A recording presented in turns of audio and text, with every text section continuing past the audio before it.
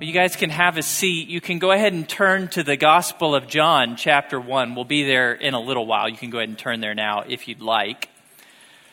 I wonder if any of you who are parents have pictures hanging in your home of your kids, maybe along a hallway or in your living room. Probably most of us do, even people who aren't very sentimental like me. I'm not a very sentimental type. Even we have pictures of our kids in our home. And typically the older your children are, the more pictures you gather of them, the more pictures you take. And so eventually you have enough pictures displayed that if someone walks along the hallway of your home, they can actually see all the milestones of your children. They can kind of trace the life of your kid. There'll be a newborn picture and maybe a first birthday picture and a kindergarten picture and a graduation picture and a wedding picture. And they can kind of see all of these milestones of your child in pictures in the hallway.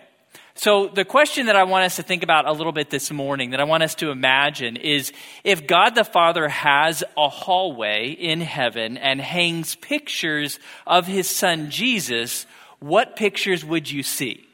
Now, honestly, I have no idea if there's hallways in heaven, and I don't know if they have pictures in heaven. You're just going to have to humor me a little bit here. But imagine, if you will, if God the Father has a hallway and hangs pictures of Jesus the Son, what pictures would he choose? What would be kind of the 5 pictures that he would want every guest who visits his home to see of his son? Well, I don't know for sure, but I think reading scripture that whatever pictures the Father has on display of his son, it's got to include these 5 that I want to walk you through. Kind of these 5 most important pictures that we get in the Bible of Jesus the Son. And so this morning we're going to look at these portraits of the Son. So the first picture, not really a surprise. Of course, there's got to be a newborn picture there, because every parent has a newborn picture of their kids. It's a requirement. You have to have that newborn pic. Here is mine of my twins, Luke and Gracie. And you look at that picture, my newborn twins, and what words come to your mind? Well, probably adjectives like beautiful and cute and cuddly and warm. And it's interesting to think about those words in association with the picture of my kids and then think about Jesus' birth. I don't think those adjectives would describe his newborn picture. Here is his birth as described in Luke chapter 2. She, that is Mary, gave birth to her firstborn son, to Jesus, and she wrapped him in cloth and laid him in a manger because there was no room for them in the inn. A tiny little detail there. Not a lot of description given, but as best we can tell, Jesus was born among farm animals. They would have been around him, and he was laid in their feeding trough, which, contrary to most pictures, it would have been made or carved out of stone. And so I know there's a lot of historical inaccuracies in this painting, but it's the closest one I could find that kind of tries to capture the unsanitary nature of Jesus' birth.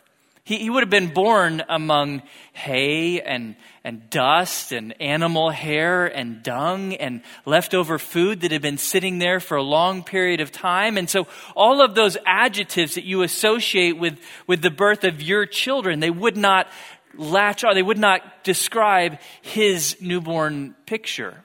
When you think about Jesus on the day of his birth, the word that comes to my mind is actually dirty.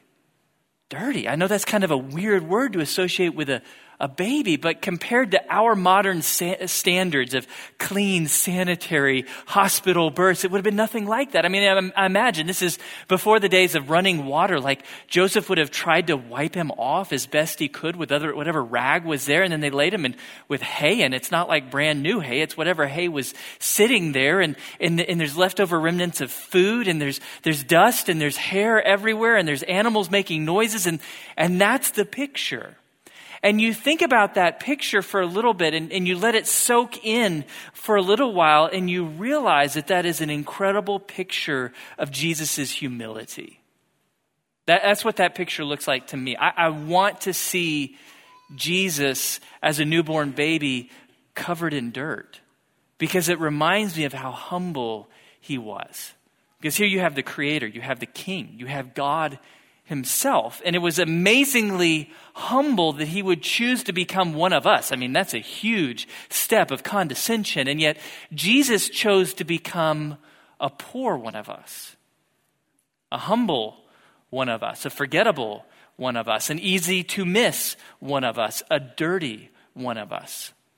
Born in the cold, born in the filth. And he chose that. And so when I think about Jesus, the words that come to my mind are not beautiful and soft and cuddly to describe the day of his birth. It's words like humiliation. I imagine what Satan would have felt as he saw Jesus on that first day. I think Satan probably liked it. I imagine him laughing. I mean, here's the creator. Here's his greatest enemy. Here's the King of Kings, born in filth. I can't imagine that Satan understood what was going on. That would blow his mind to think about someone choosing humility, choosing humiliation when all he wanted was glory. So humiliation comes to our mind. Second, sacrifice. Because where was Jesus like right before this? Like before this, he was in heaven. I mean, he didn't leave like a nice place like this. He left heaven to be there. In the manger, among the animals on that day. It's incredible sacrifice. And the third word that comes to my mind is love. Love, because he chose that. That's what love is. Love is the choice to sacrifice for the good of others. That's what Jesus did. He chose to leave behind the beauty and bliss of heaven to be born in filth and squalor.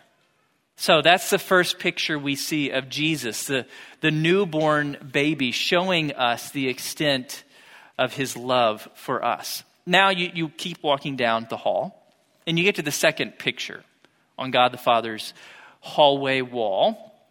And this one is unusual because it's out of chronological order. It actually is capturing something that happened before the newborn pic. And it looks weird. It's kind of like when families go to a theme park and they get a black and white photo of like them dressed up like they're in the Wild West. And they kind of burn the edges and it looks like it's really old, but you know it isn't. Well, this one is legit. I mean, it's really old and it's like way older than a Wild West photo. This is Jesus as the eternal creator. This is the oldest picture. This is Jesus before he became the little baby in a manger. This is what we're going to read about in John chapter 1. So look with me at John chapter 1. The key here is to recognize every baby begins life in the womb of his or her mother, with one exception. That one exception is Jesus. So John, the Apostle John, describes Jesus to us with an unusual phrase. He calls Jesus the Word. Let's look at this passage, John chapter 1, verses 1 through 4. He says, "In the beginning was the Word, and the Word was with God, and the Word was God. He was in the beginning with God. All things came into being through him, and apart from him, nothing came into being that has come into being. In him was life, and the life was the light of men." When John talks about in the beginning, he is consciously taking us back to Genesis 1:1. He's saying before there was a creation, there was Jesus. God the Father, God the Son, God the Spirit, the Trinity has always existed. The Trinity stands above time, without beginning, without end. And so what that means is that on the day of Jesus' birth, Jesus was already infinite years old. Right? That's kind of hard to wrap our minds around. It's hard for us to imagine. That was not the beginning of his existence. In fact, there is no beginning of his existence. He has always existed. He is eternal present. Jesus the Son. In him was life, John tells us. That means that he wasn't dependent on his mother for life. Unlike every other baby, we're all born dependent upon our mothers to survive. Jesus wasn't. Why? Because he was actually the creator of life. He created all things. So it's funny to think about for a moment. This little baby actually literally created the stone that was turned into the manger that he was laid in. And he created the grass that became the hay. And he created the cotton plant or whatever it was that became that cloth. And here's the big one. He created his own mom. Right? He created his own mom. He is the giver of life, not dependent upon life for anyone. And so Jesus is the eternal Son of God. Jesus himself says this in John 8. "Truly, truly, I say to you, before Abraham was born, I am." Well, Abraham was born around 2090 BC. It's around 2,100 years before the gospel accounts. Jesus is saying he already existed, but what is fascinating here is Jesus violates grammar. Correct grammar would be before Abraham was, I was. Jesus says, I am. He chooses the always present name of God, Yahweh, meaning there's never been a time before Jesus. He is always present. He is the eternal Son. And the reason that God wants to show us this picture of his Son is that we are so easily fooled into believing that those little plastic baby Jesuses that are in all our mangers, that that's what he is. Well, that, in a sense, that's what he chose to be on that first day, but that doesn't fully describe Jesus. He's the almighty creator. He's the one who gave life to everything. He spun the universe into existence with the word of his mouth. And so this picture of Jesus the Son reminds us that he is so much more than just a little baby in a manger. He is the eternal Son of God. So, from eternal Son of God, we keep walking down the hallway and we get to the third picture. And this is the perfect pick. I think every one of us parents, hopefully we have at least one perfect pick of our kids. Most aren't perfect.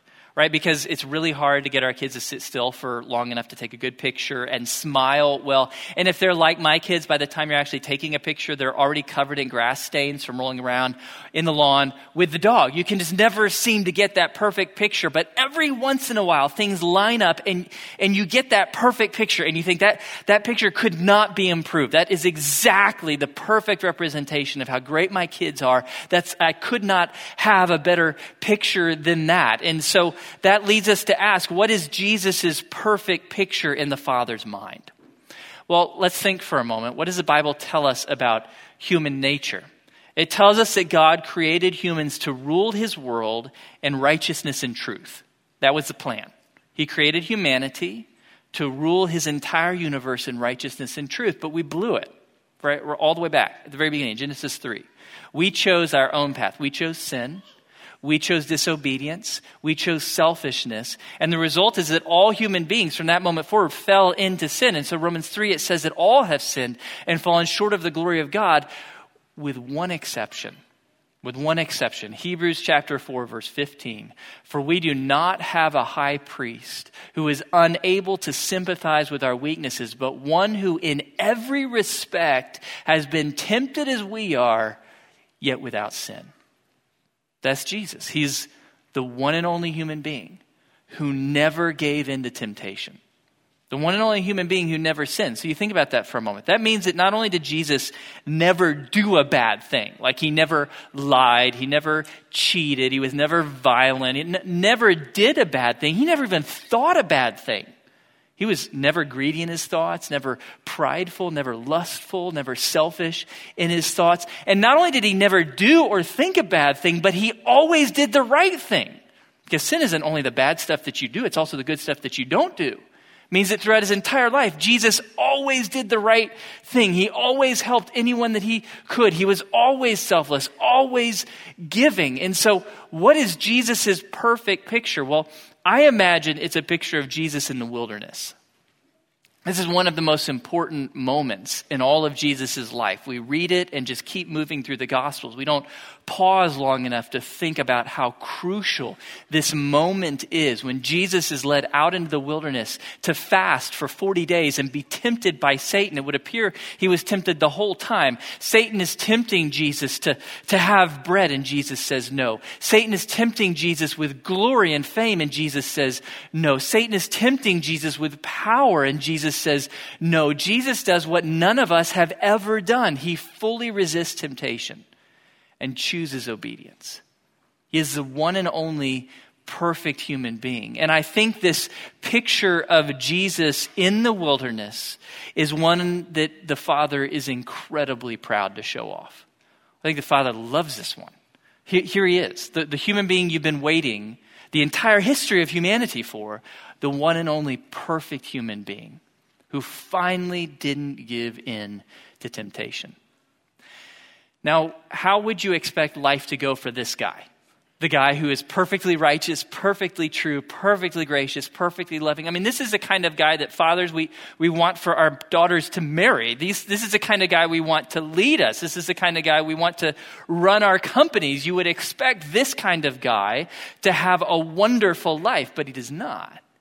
Instead, he's crucified by the world for his obedience, for his love, for his purity, for his truth.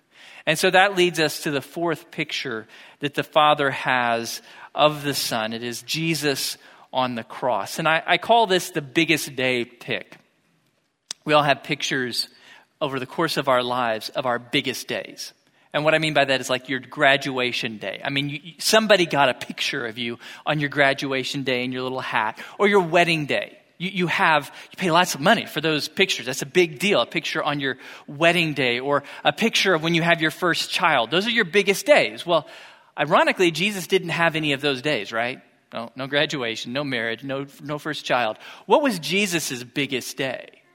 What was when he hung on the cross? His biggest day, the most momentous day of his life, was the day of his death. When he changed the course of human history. When he changed everything.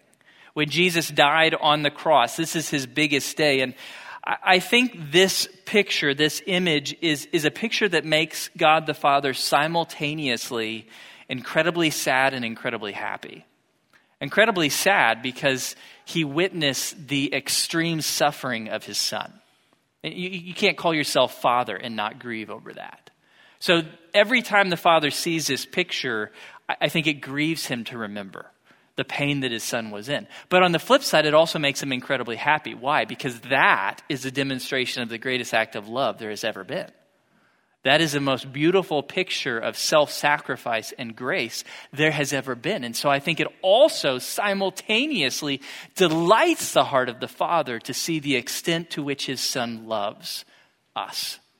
So we look at this picture of this moment of incredible grief and yet incredible love. And it takes us to verses really famous one, Romans 5:8. But God demonstrates his own love toward us, and that while we were yet sinners, Christ died for us.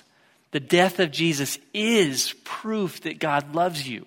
It is the clearest picture of his love for us. And so Jesus, he went to the cross. He died in our place. That's something that Peter brings out. 1 Peter 2:22-25. Who, this is Jesus, committed no sin, nor was any deceit found in his mouth. And while being reviled, he did not revile in return. While suffering, he uttered no threats, but kept entrusting himself to him who judges righteously. And he himself bore our sins in his body on the cross, so that we might die to sin and live to righteousness. For by his wounds you were healed. For you were continually straying like sheep, but now you have returned to the shepherd and guardian of your souls. He bore our sins in his body on the cross. Why? Well, because that was the only way for God to be both righteous and loving. See, God has to be righteous. He has to punish sin. There's no way around that. That's simply how the universe works. Sin must be punished. We're sinners, and so we must be punished. That had to happen. And so Jesus, in the greatest act of love ever, he literally took your sins off of you. When it says he bore your sins, it's a picture of carrying a weight. He took your sins off of you and placed him on himself so that he could take the necessary justice of God once and for all in your place. And that's the good news of the Gospels. Your sins, they've been paid for. The punishment you deserve, it has been taken in full by Jesus, not by you. That's why Christianity is so compelling. Because Christianity tells us religion isn't about what you do to impress God. Religion is about what God has done to save you. It's all about what he did, not about what you do. Christianity is about God's unparalleled love for you. I mean, what other religion has a story of an immense creator God who would love you so much that he would choose to take the punishment for all the bad things you've ever done? Yet that's what Jesus did. He took your punishment so that he could give you forgiveness. He could give you eternal life as an absolutely free gift. It tells us in Romans 6, the wages of sin is death, but the free gift of God is eternal life in Christ Jesus our Lord. Now that verse is actually why we give gifts at Christmas. That's the idea behind it. I mean, why are we giving gifts to one another? It's Jesus' birthday, not our birthday. Well, we do it to remind ourselves that the coming and death and resurrection of Jesus is all about giving humanity an incredible gift. And so we mirror that by giving gifts to one another to remind ourselves how giving God is. So we think about this incredible gift that God has made possible for us through Jesus. But like all gifts, to have the gift, you have to receive it. You have to say, yes, I want that gift. Please, I would like that gift. And that's what the gospel message is about, that we talk about so frequently. The gospel message is Jesus has bought you an incredible gift at the cost of his own life. He has bought you eternal life with God forever in heaven. All you have to do is say to God, yes, please. Yes, I want that. I believe Jesus died for me and rose from the dead to earn it for me. I'm done trying to earn it. I would like you just to give it to me. Thank you, God. The moment you say yes, that gift becomes yours, and you have eternal life with God in heaven to look forward to. And so this fourth picture of Jesus on the cross, it is a sad picture, but it is also an incredibly joyful picture. And if there's anything that has held you back from saying yes to that gift, I would encourage you, please come talk to someone here today. You can talk to Tim, you can talk to me, you can talk to anyone here. Come talk to us about what's kept you from saying yes to that gift. There's one last picture on the wall, because God doesn't want us to linger too long on the picture of his son on the cross, because Jesus didn't stay there. It was the most important day ever, but it was a day. It was relatively short. A few days later, Jesus rose from the dead, and he appeared to his disciples, and he ascended to heaven, and that's where Jesus is today. And so that's the fifth picture, which God really wants us to spend some time on, to linger on. It's the current picture of Jesus. So the picture of him today as he is now. Go ahead and turn to Revelation chapter 1. Interestingly, written by the same guy you were just reading, Apostle John. Wrote both Gospel of John and the book of Revelation. So turn to Revelation chapter 1, and we're going to see what Jesus looks like today, the current picture of Jesus. I don't have any painting to put up on the screen. There's no way that paint and canvas could contain what we're about to read. Look at Revelation chapter 1, verse 14. This is John describing Jesus today. So this is what you would see if you were in heaven today with Jesus. Verse 14, his head, this is Jesus, and his hair were white like wool, like snow, and his eyes were a flame of fire. His feet were like burnished bronze when it has been made to glow in a furnace, and his voice was like the sound of many waters. In his right hand he held 7 stars, and out of his mouth came a sharp 2-edged sword, and his face was like the sun shining in its strength. When I saw him, I fell at his feet like a dead man, and he placed his right hand on me, saying, "Do not be afraid. I am the first and the last and the living one, and I was dead, and behold, I am alive forevermore." When Jesus first came to earth, his first coming 2,000 years ago, it's described by words like weak, poor, humble, carpenter's son. Those words don't describe Jesus as he appears today. It's actually quite the opposite. Jesus as he appears today is so awe-inspiring, so glorious that you really can't imagine it. So awe-inspiring, so glorious that John falls at his feet like a dead man. Let's pause for a second and remember who we're talking about. John. Like the John, the guy who walked with Jesus for years, the guy who wrote like a big chunk of the New Testament. He's the apostle who Jesus loves. And even he falls to the ground like a dead man when he sees Jesus as he is today. If Jesus showed up right now, we wouldn't all be hugging him. We would all be on the floor. He is that glorious and awe-inspiring at this moment. And John goes on as the book of Revelation continues. Towards the end of it, he describes, well, if you're still here when Jesus shows up, this is what you'll see. So here is Jesus returning to earth. Revelation 19, I saw heaven open, and behold, a white horse, and he who sat on it is called Faithful and True.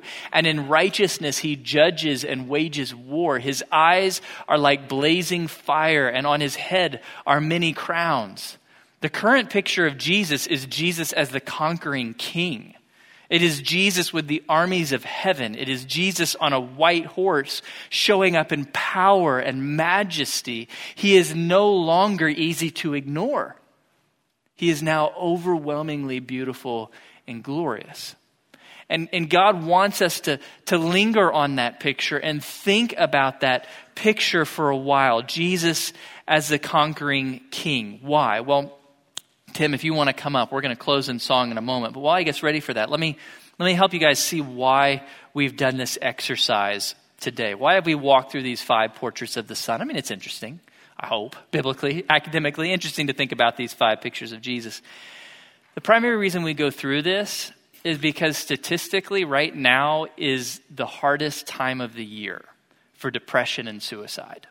That's ironic. Why? You just had Christmas. Yeah, you just had Christmas. That's why. You just have Christmas, and for most people, yeah, there's wonderful moments in there, but there's also a ton of stress. And for most people, the holidays never quite live up to the expectations. And so you get past the holidays and you look around at your life and you think, man, this is just overwhelmingly sad. And so in that moment of despair, right after Christmas, what does God want us to do? He wants us to stop for a moment. And he wants us to look at these pictures of his Son. He wants us to just linger in this hallway for a while and think about what Jesus reveals to us. He wants us to spend some time, yes, looking at Jesus in the manger and seeing what a picture of humble love that is. That the Creator would sacrifice heaven to be here among us. And then he wants you to look at him as the eternal Creator for a little while. He wants you to think about the fact that he made you, that he knew you before there was time, that he loved you before anything existed. And then he wants you to see Jesus as this perfect, sinless human being. Why? Because it's proof that Jesus isn't going to be unfaithful to you. Jesus is not going to disappoint you. Jesus is not going to hurt you. You can completely trust him. And then he wants you to spend a few minutes looking at Jesus on the cross. Remember, that was for you. He gave his life. He gave his breath so that you could have forgiveness. And then he wants you to keep walking to the 5th and final picture. And he wants you to think about where Jesus is today. Jesus is a conquering king. He is glorious. He is perfect. He is awe-inspiring. And he's coming for you. He's coming back. And so there is hope. Yeah, Christmas this side of heaven, it's never going to live up to your expectations because this life isn't going to live up to your expectations. That's why you have the next life to look forward to. The life where you will stand with that king in his glory, in his awe, and everything will be made right. So if you'll join me in prayer, and then we're going to celebrate in song. Lord Jesus, we praise you and we thank you that you are no longer in the grave. You are no longer hanging on a cross. You are no longer filthy. You are no longer weak. You are no longer beaten. Instead, you have ascended to the right hand of power. You are covered in awe and glory. You are radiant and perfect. We praise you, Lord Jesus, that when John fell to the floor like a dead man, that you in love and grace put your hand on his shoulder and lifted him up and told him not to be afraid. We praise you, Lord Jesus, that in all of your power and majesty, that you don't want us to be afraid, that instead you want us to gaze at you and to think about the fact that not only are you powerful and mighty, but you are coming back for us, that you will not leave us forever in this fallen and disappointing world, that you will instead make all things new, all things right, all things perfect. And in that truth, we find hope. And so, Lord, we lift up to you anyone here today who is disappointed, who is depressed, who is despairing, who is anxious, who is sad, who is lonely. We know statistically there's a lot of us. We pray that in the midst of our pain that we would for a moment see you on your throne. That for just a moment we would remember how great and good you are. That for just a moment we would remember that it's going to be okay. Because you and your power are going to come back as our conquering king to bring us home to be with you forever. We thank you, Lord Jesus, for the hope that we have in you. In your name we pray. Amen. Now if you'll stand and join us in song.